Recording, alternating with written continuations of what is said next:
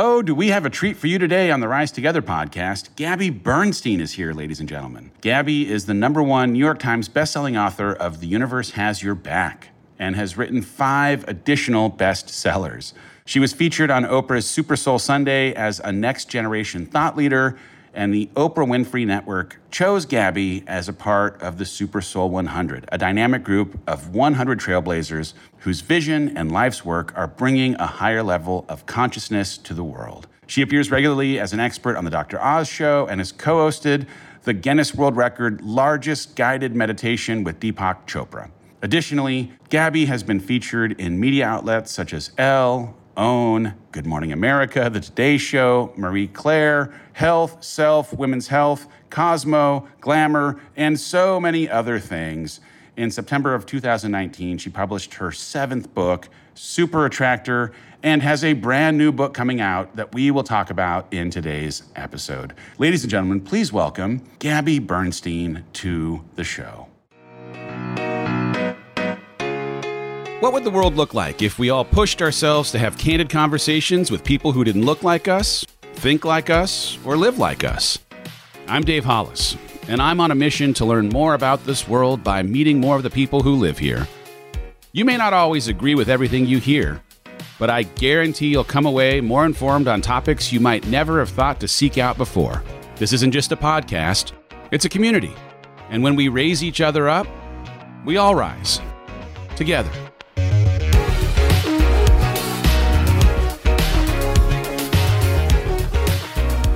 I want to give you the chance, in your own words, to tell our listeners at home a little bit about yourself, what you do, what's important to you. Why do you exist on this planet? I am a mother first. I'm a mom to baby Oliver. I am he's not really a baby anymore. He's 2 years old now. He's a big man. I have had the privilege of being in the career path of being a spiritual motivational speaker and self-help book author.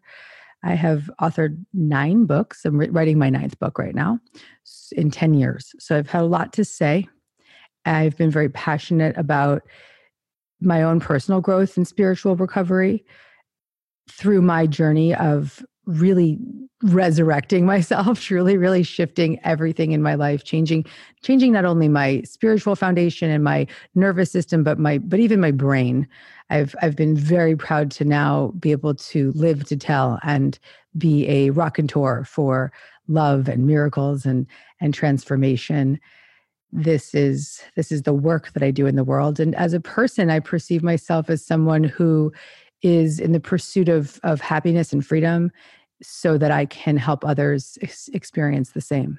Oh man, I love it so much. And isn't that a thing that every single human being listening to this needs so badly? I acknowledged before we were recording that there is something interesting about my excitement for you being on the show, in part because personally, there is so much of what you teach, there's so much of what you share that has become an incorporated part of my current life that a younger version of me, having grown up inside of a faith tradition, was somewhat skeptical of. There was a little bit of taboo almost around spirituality and energy and even meditation. It, like, as much as like meditation has become now a part of my every single day existence, there was, for whatever reason, a little bit of voodoo, woo-woo attached to it.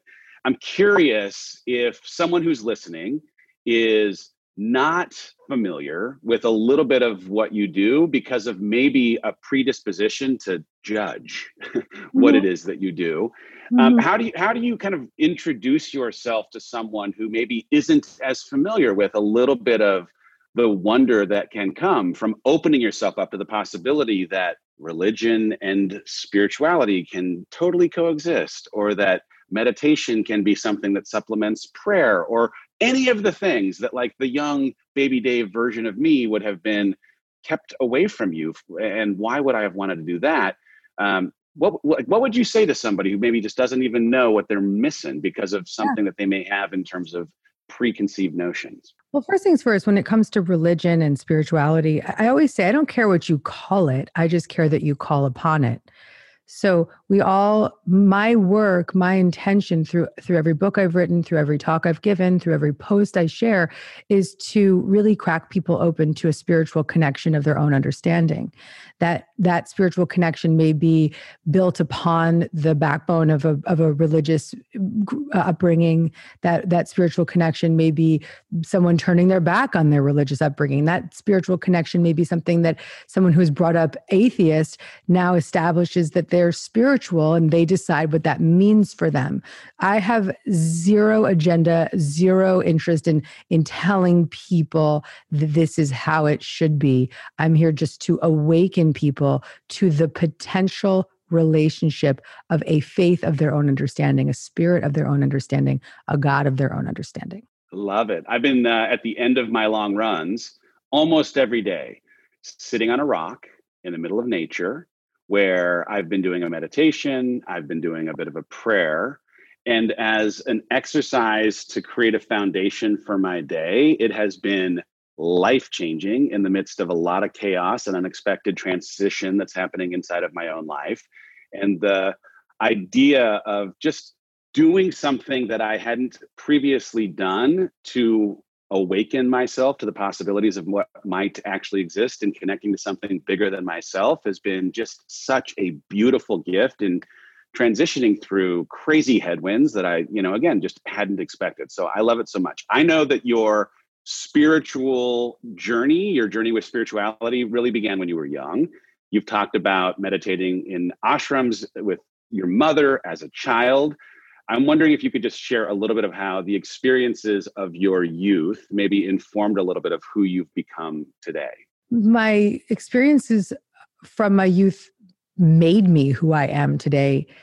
Even the most difficult experiences, even traumatic events from my childhood, made me who I was to become who I am.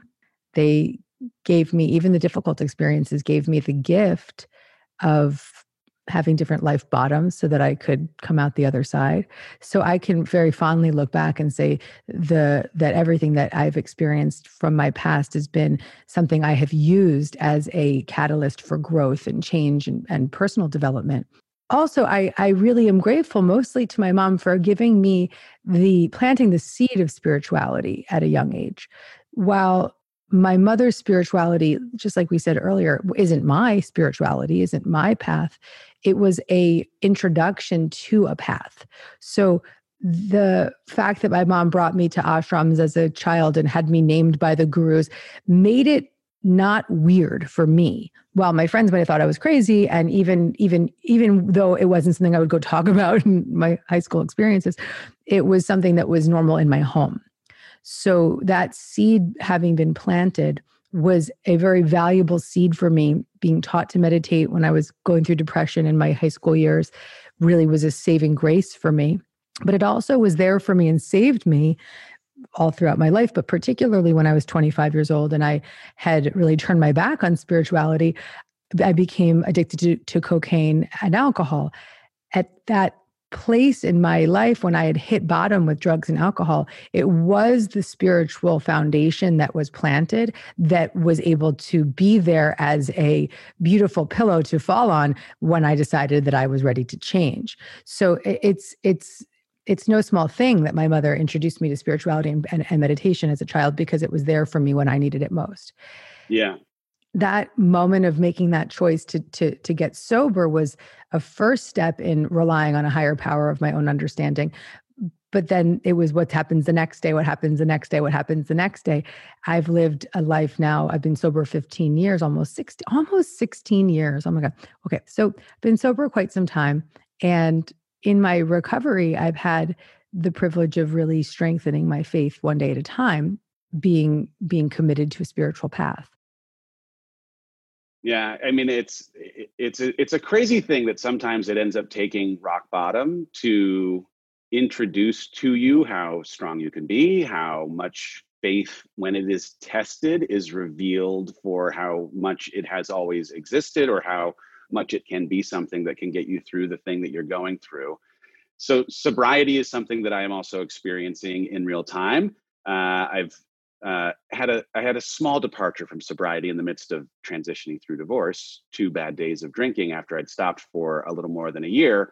But being someone who, in the midst of getting a divorce, decided, you know what, I can't drink. I need to fully embrace and experience all the feelings that inevitably come in this transition, has been important, and in an interesting way has been something that has afforded me an ability to lean on all of the other resources, like my faith, like my commitment to health, like my journaling and everything else. I'm curious because, like whenever I had a conversation with someone who has made a decision to be sober for a length of time, I'm always struck by, hey, you have been inside of this space of having made a good decision and committed to it, and you've been the beneficiary of the fruit that's come from having been in it for such a length of time. At the beginning of the journey, it's more about, oh, I'm going to take control of something that was a bad coping mechanism. I'm going to take control of something that was inhibiting me from showing up as well as I would have liked for my life. And I'm wondering if this far into the journey, there's a different kind of enlightenment that comes from having been consistent with it for as long as you have been, or if it's just something that has always kind of been a constant that doesn't necessarily change as much over time. Beautiful question. Okay, so first I want to just say that there's a minor adjustment I would make with what I perceive my sobriety being. So you use the word control, which I thought was interesting because for me, getting clean was all about relinquishing control. I had to surrender fully to a path beyond one that I could control. So I've been on a journey of unlearning all the controlling behaviors that I needed to cope and feel safe and feel good enough and feel secure, and remembering the magnitude and the greatness within me that I had been blocking for so long. So what I've recognized is that my sober journey, my spiritual journey, my personal growth journey has been really an undoing of belief systems, patterns that were ingrained as a child that made me an addict in the first place. They were the experiences from my childhood that made me feel like I was living in a constant state of hyperarousal. Living in a constant state of just reactivity. And when you're living in that way, where your alarm system, the amygdala alarm system, is constantly going off when the littlest thing is out of control, of course you're going to wind up using drugs and alcohol because you're terrified of those feelings, because you want to maintain some sense of control. You want to anesthetize the feelings of discomfort. So that was recognition of why I used, which I never understood. I got clean and sober, and I was like, I don't know why I used alcohol and drugs. I just had no idea until I was 36 years old. And I remembered a dissociated trauma from my childhood. So I remembered being sexually abused as a child. So that recognition and remembrance was the beginning of the next level of my recovery. And I say, next level. Right now at 40 years old, I am living the miracle of recovery. I am living the promises of recovery. I am living the just greatness. And you could look back and say, oh, Gabby, well, you had so many great things happen to you along the way, whatever your credentials, this and that. And I'd be like, no, fuck all that, man. The world I'm living in now, the experience of feeling free from my past and the faith in the present and being able to be present, and having gone through such gorgeous trauma recovery and continuing to be so committed to that weekly with multiple therapy sessions and my own self-regulating tools, and just is the greatest accomplishment of my existence. So, and the best thing about it is that now I can write about it and help people that are traumatized, and help people that are addicts, and help people that even have trauma with a small t. Everyone alive right now has trauma with a small t. We're living through a worldwide pandemic. There's no way that you can get out of this with some kind of PTSD unless you're doing work the entire time to stay grounded and maintained. What's so interesting is I would argue that the speed with which you found your freedom and your enlightenment and your satisfaction in the pride for having become who you've become was in many, many ways associated with this decision that you made. And I, as a 3 on the old Enneagram, I am an achiever. I want to push through the grief of this transition as quickly as I possibly can. It's not a thing I can actually control outside of the more that I'm able to connect to the feelings and the emotions that inevitably end up coming up on an every single hour basis without muting them in a way that allows me to fully process them, talk through them in therapy, write about them as I journal. I am able to, I think, whether it's true or not, I guess I'll tell you in about a year's or 2 worth of time, but I think that I'm actually accelerating the process of my own grief journey because of this decision to not mute, to not avoid, to not suppress the things that I'm inevitably feeling. And I look forward to the day when I'm standing on the other side of this, so proud of the way that I was able to process it, in part because of having made a decision to do it without drinking, without anything that would have otherwise suppressed it. You nailed it, because listen, abstinence is the first step and many people can get sober, but it's sobriety without that devotional practice of personal growth that you just described, that you're allowing for your own life, that you're given the privilege to have, is sort of just white knuckling it, right? If we don't have that foundational growth and commitment. So you've got it completely right. You've made the commitment to get clean so that you can really give yourself a beautiful platform to do the work. And getting sober actually gives you a new baseline for safety. It gives you a new baseline for building upon your recovery. So not anesthetizing in times that are difficult is one of the most brave things that we can do. It's also one of the most important pathways to genuine healing. Yeah. By the way, it doesn't mean that you have fewer problems. I think there's some kind of mental leap that we make sometimes that, I'll make some good choice, and all of a sudden the problems will go away.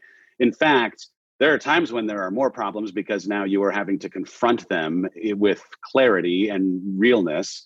And it just requires you to think differently about the kind of mechanisms you might put in place, the routines you might put in place to help you process the things that you are experiencing in a healthier way. I've been running like a crazy person, but running for me is an outlet to process the things that I'm feeling. And so getting out on the roads, it becomes therapy and church at the same time. And it's an awesome substitute for picking up a drink anytime I feel any temptation for it at all. Great. You're in such great shape. You look beautiful. I appreciate that. Thank you. I mean, there's a divorce diet happening in conjunction with running 200 miles a month. But you're a speaker, you're an author, you're a leader, a self-described spirit junkie. What was it about your journey and your experience that led you to feel like you wanted to share your experiences and lessons with other people? You've obviously always been in somewhat of a transition from one state to the next, but there's something beautiful in the way that you've shared the way that transition from one to another has been able to land on people and help them find their way to the next level for themselves. I think I always knew that I wanted to be a spiritual leader. When I was 14 years old, I was the president of the spiritual youth group in my region in Westchester County growing up. And I would lead these spiritual weekends in the temple where people would all of us would sleep at the temple. And I would be like this 14-year-old Sherpa, and I really, really it was the happiest time of my life, was being going to a spiritual camp that celebrated Shabbat every Friday night and having that kind of ritual. But also the youth group element of my upbringing was such a big part of the development of who I am today. I didn't realize it at the time, but speaking on behalf of spirituality was what I was brought here to do. So I recognized it very quickly in my early recovery that these messages, these experiences were not going to be something I would hold. They were going to be something I would share. Very quickly, I began to put on talks in front of live audiences, started group coaching workshops, just started to teach from where I was. I've continued to do that now for the past 15 years, and it's been really cool. Yeah. I mean, it's amazing, actually, if you look at the body of work, that you can see where you were when you were in the midst of writing that end of it. Right. But like, that's part of the beauty of getting to watch the transformation over time, because in some ways it gives permission to anyone who's consuming the work to believe that they are also that they have a capacity themselves to actually continue to evolve and grow and become whatever they are inevitably becoming. So there's something beautiful about that. I know you got a chance at one point to speak on Oprah's stage at her Super Soul Sessions back in 2017. In that conversation, you talked about your 5 steps to spiritual surrender. I'm wondering if you could give our listeners here just a little preview of what those steps are. Yeah. I write about these steps in my book, The Universe Has Your Back. I spoke about them on stage with Oprah and many other places. And I really believe that when we think we've surrendered, we need to surrender more. So the first step is really just to take your hands off the wheel through prayer. So when we recognize that there's something that we need to shift and change in our life, we have to stop trying to control it, but surrender it fully and completely through prayer. And I talk about this in the talk, but the secret to prayer is to forget what you think you need, is one of my favorite passages from A Course in Miracles. To really accept that there is a plan better than your own. When we accept that there is a plan beyond our own, it actually gives us this level of certainty, even when we can't see yet what it is that we desire. There's also practices in this 5-step process. I'm just going to riff on the whole thing rather than take you through step by step, but the practices of really recognizing what's thriving in our life. When we focus on what's working, we actually create more of what we want. So really focusing our attention on what is thriving rather than what is not. When we are in a place of surrender, we also can begin to co-create with the universe. We can start to rely on the universe or God of our own understanding to be a presence of direction for us. You can even say good, orderly direction as God. So we can turn over our desires through our prayers, and then we can really be patient and witness what comes through. So asking the universe for a sign, saying, show me my feathers to know that I'm on the right path, is a beautiful practice. Really trusting and knowing that these moments of guidance are real. When you hear, even today, I'm in the process of manifesting something in my own life, that there was sort of what seemed to be an obstacle. But one of the practices to surrender is to recognize that those obstacles are detours in the right direction. So the obstacle gave me this opportunity to actually speak up for myself and advocate for myself, which in the end, the outcome turned out the way that I was hoping. But that wasn't the point. The point was that it gave me this opportunity to speak up and advocate for myself. And it's just, you can see along the way all of the seeds that have been planted to give you the guidance that you need for the exact moment in time when you're going to be faced with that obstacle. So, or with that opportunity. So the living in the practice of surrender requires of us to really begin to rely on a spiritual foundation of our own understanding. You can either look for signs of things not working out and have that evidence present itself every single day, or you can look for the signs of the things that you are hoping for to work out, and you'll find that same evidence, whether it's in how you pursue gratitude or how you're looking for the good, or if you're looking for the signals of what you're hoping to manifest actually showing up.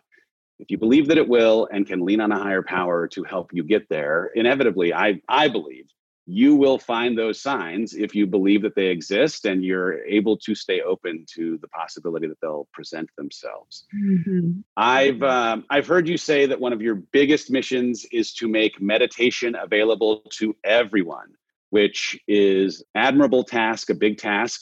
I am someone, I will confess, that had not one time in my entire life meditated until 2.5 months ago, when I started meditating every single day, because I was open to, frankly, anything to help me process what I was inevitably going to have to go through.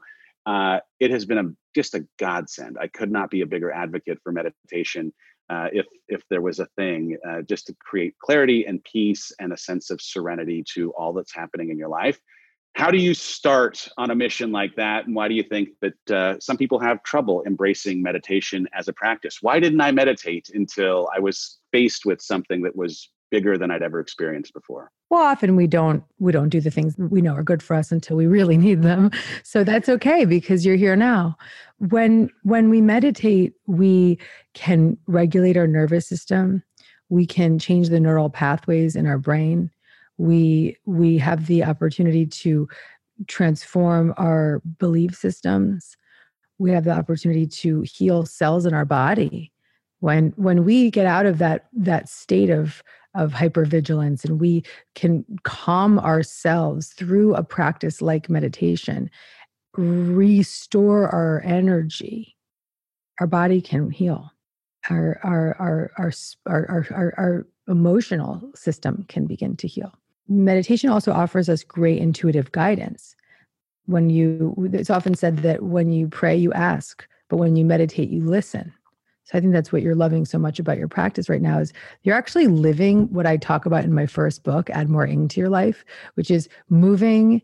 It was thinking, moving, and receiving. And so it's so funny to think back to like 15 years ago when I wrote this book, and it was 10 years ago, and I'm wearing angel wings on a skateboard in the middle of 23rd Street in New York City. So it's funny. What I suggested in that book was about physical activity so you think of better vibrational thought, right? And then you take that on a run with you. And that physical activity actually moves stagnant energy and connects you to inspiration and spirit in your own way. And then after that movement, you sit and you listen through your meditation. Literally like you're an in girl. I'm in. No, I'm in. It's so crazy because like the list of books I'm reading, the kind of things I'm doing, like I have just paired Untethered Soul with The Power of Now, introduced meditation, and I am fundamentally rewiring the way that I am processing thought, the way that I am listening to the universe, the way that I am sitting, frankly, with myself and asking, what emotion are you trying to tell me? What thought are you trying to tell me in a way that previously I just assumed was me being that? If I was anxious, I just thought I was anxious. And now I'm asking that anxiety, why are you here? What purpose do you serve? And part of that is now coming through in a grounding practice like meditation that's allowing me in that peace to get back to center, to get back to a neutral that in the midst of chaos would have otherwise not existed. I am here for it. I love it. So please convince the universe, all of the people who live inside of it, to jump into meditation. I think our world would just be a better place. I agree. How often do you meditate? Twice a day for 20 minutes. That's good. Sometimes my afternoon meditation can go even longer, so 40 minutes if I let it, but we'll see, I have not yet got to the place where I can cross the 25-minute threshold. Like I am. If you can sit for 25 minutes, God bless you. That's amazing. It's beautiful. Yeah. Now, here's the thing. If you're listening and you never tried meditating or you have some taboo around it, I would encourage you to one time just spend, even if it's 10 minutes, grab any resource that already exists for free on the internet, listen to a meditation. If you can do it in nature, I'll tell you what, it's going to increase the odds that it's actually going to be effective, and just see how it changes your state, how it reduces the way that you are feeling heavy and burdened by the chaos that we're all living inside of. And if you feel that the one time, trust, you're going to go back to that well because there's something there. Totally. Speaking of the things that we are all working through, I know you were really recently on your friend, Tom Bilyeu's podcast, Impact Theory, and you were talking about mental illness and isolation and how to kind of cope through or thrive through everything that we are trying to collectively get through inside of COVID. How, if listeners currently are struggling to find peace, can they find it? What advice would you give to helping them make their chaotic lives a little less chaotic? How much time do you have? I got a lot of answers. Go as long as you like. I'm just kidding. So actually, I have to feed a child, so we have as much time as my son's stomach has. So, what I was going to say was that God gave me a gift in May, which was this was a year ago in May. So it's so over a year now, year and a half. where I was gifted the diagnosis of postpartum depression and anxiety, which for me led to insomnia and suicidal thoughts. And that was a gift because it gave me a deeper understanding, a true understanding of what mental illness is. And I believe that that happened for me, not only so that I could help postpartum mamas, but also so that I could help people even more now as the times are changing in such rapid ways where many people are faced with severe conditions of anxiety, depression, suicidal thoughts, addiction, more than ever. We don't, our coping mechanisms have been taken from us.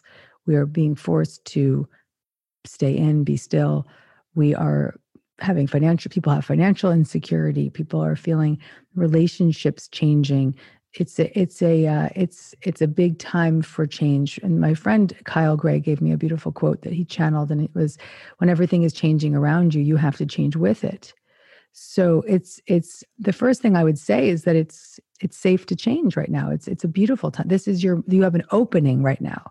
So you can have a perceptual shift about what's going on in the world by allowing yourself to accept that there is a massive door opening for you to become new, for you to dismantle the parts of yourself that were no longer working and reclaim the beauty and the love of all of who you are. That doesn't always come with ease. It often comes with some pain and some discomfort, because nobody really likes to change. Though if we give ourselves the opportunity to go there and we should take this experience and this period of our life seriously, we will come out new. Yeah. I've talked a little bit about lately this idea of being handed a blank piece of paper, because in some respects, normal that existed will not in the future. It'll be new and different. There is a lot of transition happening because of jobs, because of COVID, because of, in many cases, just transition. And that blank piece of paper is at the same time exhilarating and terrifying, because you can write anything you want on that piece of paper, but also you have to confront your fear. You have to deal with the unknown. You have to battle the constructs that you have previously lived inside of. You have to deal with the potential of not getting it right the first time that you write it down. But there's also something, what other time in our lifetime were you afforded so much freedom to write literally anything you want on a piece of paper than a time when the world has completely been turned upside down? There's something beautiful about it. That's right. I think that there's a few things that people must have right now in terms to recover and survive from this time. I do believe that it's really crucial to have some kind of faith of your own, whether it be religious faith, whether it be spiritual faith, but something beyond your physical sight that you can rely on, so that you can have a sense that there is a higher purpose in what's happening in the world, and you can really believe that there is an opportunity for growth, and it's not just a sentence that we're going through this difficult thing. The other thing I really would acknowledge and suggest is, if anyone's seriously suffering, or even if they're slightly suffering, to find some form of therapeutic guidance. Not everybody can afford therapy, and I recognize that, but there are resources available to people, and there's even public resources that are available to people when we are really desperate and in need. So really, even just saying, I pray for that guidance, you begin to open up your consciousness to receive the practical therapeutic support that is appropriate for you, affordable for you. So that's my prayer. I also would really highly recommend, whether it be following a personal growth path of your own that you love, whether it be a book, or whether it be a teacher, or whether it be a podcast, or something that is an anchor for you to find a grounded voice, so that you can have a voice of hope to lean on. Sometimes when we don't have that voice within ourselves, someone else's voice can be that for us. I really can't emphasize enough having a practice and having daily rituals. I listened to a video with Dr. Bessel van der Kolk, who's one of the leading trauma therapists, and early in the COVID lockdown, or whatever we want to call it, stay-at-home orders, he said that when you're stagnant, when you're forced to stay in, that could put you into an immobilized state, and you don't want to freeze right now. So everything you're doing, by the way, Dave, is perfect. So routine, sticking to that same routine every single day, physical movement, meditation, man, you've got it all in here, right? Caring for yourself with your food, sticking to a schedule. Having a little small child is helpful because I'm like on his exact schedule. And just really committing to that will help you mentally in a massive, massive way. Mentally in a and I'll give you for the show notes. I did an hour-long free anxiety relief workshop right at the beginning of COVID, and I give tons of tools for how to regulate your anxiety right now. So I'll give you that for the show notes, and you can give it away. Oh, that's amazing. Thank you. You know, what's interesting is people are always asking, like, you know, do you do the same thing every day, or how do you know how to handle a hard day? And my answer has always been like, I have to commit to the exact same routine in the same sequence every single day, because I can't predict which day is going to be the hard day, right? Like, you know, like I think in this collective grief that we're experiencing in COVID, or anyone who's going through any kind of a hard time, it's not a linear thing. It's not like, oh, it just gets better every day. You could have 3 great days in a row and then a bad day can show up. And if you don't have something that consistently is priming you to be ready for the bad day, when the bad day comes, now instead of it being a single bad day, it turns into 4 bad days, and getting back up ends up just being that much harder. So being really, really consistent and being focused on my health. And when I say health, mental, spiritual, emotional, and physical health ends up being a thing that, man, it's just every day, same thing. It's, you know, maybe boring to some to have to do the same thing every day, but I think it is the foundation from which you can engineer having more good days than bad and weather the bad days when they come. Speaking of reaching for resources that might inspire you or have their voice fill in some of the voice that you can't find yourself, you have a book, a latest book. I mean, you've written 1 million books and they've all been fantastic sellers, but Super Attractor is something that promises to show readers how to do less and attract more. I'm here for that. Will you tell us a little bit about your latest book and what you hope readers might get from it? I will. And I actually have another book out that's out likely right when this podcast will be aired. So I'll talk about that too. Super Attractor came out, almost a year ago? Yeah. Right before the new year. Super Attractor is a fun book. It's a fabulous book. It's a book that is really supportive to people right now. It's methods for manifesting a life beyond your wildest dreams. But the but is it's really a book on how to feel good. So if you are feeling stuck in thought patterns that have been holding you back from manifesting your desires, read this book. If you're feeling caught in negative spiral and you can't get out, read this book. If you want to take your life to the next level and you want your post-pandemic life to be different than your pre-pandemic life, then read this book. If you want to just feel better, read this book. And I know I sound like a PSA for my own book, but let me tell you something. It's a book that healed me. It's a book that I return to when I'm misaligned. It's amazing. And there's some resources, fun resources that went alongside it that are also things that can immediately, if you're having a hard day or you've lost yourself somewhere in a limiting belief, that you can pull yourself right back out from it. What's your next book? I created a Audible original with Audible that will be out first as an audiobook. Then it will be in print in a year. So what's awesome about this is that it's pretty much free. So if you are a member of Audible, you get the book for free. The book is called You Are the Guru. And I want to get into it. It's You Are the Guru, and it's 6 transformational messages to move through these tumultuous times with more faith and more grace and more ease and just a better approach. So it's extremely timely. I finished it right before the pandemic, and then I was like, holy moly, this could not be more appropriate. Thank you, God. That's awesome. So yeah, it's beautiful and it's so helpful. And then and so if you're a member of Audible, you can listen to it for free. If you're not a member, you can try the free trial and get it for free, or you can just buy it if you want to buy it. I mean, whatever you want, it's yours. So this is Audible original called You Are the Guru.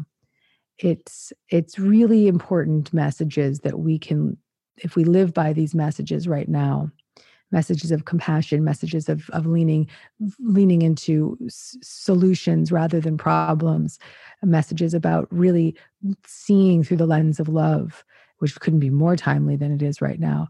Messages of really accepting that you are the guru, not looking for everybody else to be the answer to your problems, but really finding that teacher within yourself. Damn, this book is so timely. So it's out, it's yours. It's likely free for most everybody listening if you choose to not buy it. That's amazing. I love it when the universe lines itself up that you created something with the hope that it would be impactful and meaningful, and that it ends up being even more relevant and even more timely when it ends up being released. So we will put the link to that in the show notes as well. Everyone go and get that immediately. Last question. I always want to try and leave our listeners with a single tip, a takeaway, a thing that they could implement in their life today that would change the way that they are experiencing their world today.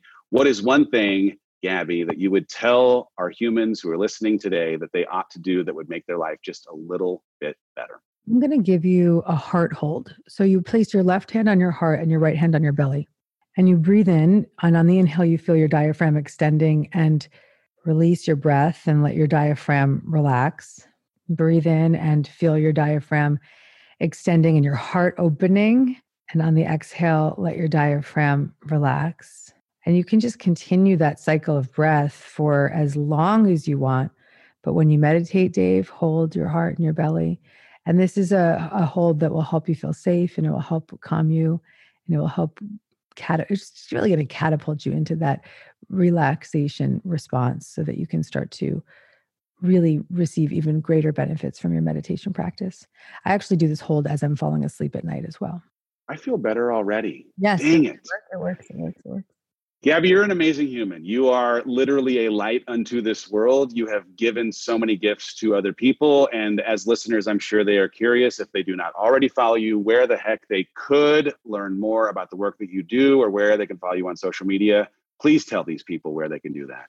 Everything is Gabby Bernstein. So GabbyBernstein.com and at Gabby Bernstein on social handles. And that's where I'm at. You're amazing. I appreciate you. I appreciate the work that you do. And I'm so grateful that you gave some time today to us as a community. Ladies and gentlemen, if you enjoyed this episode, and why or how could you have not, I hope that you will take a picture of it on the device you're listening, that you'll tag both Gabby and I, that you will share it with friends, tell them immediately to listen to it. And until next time, have yourself a fantastic week.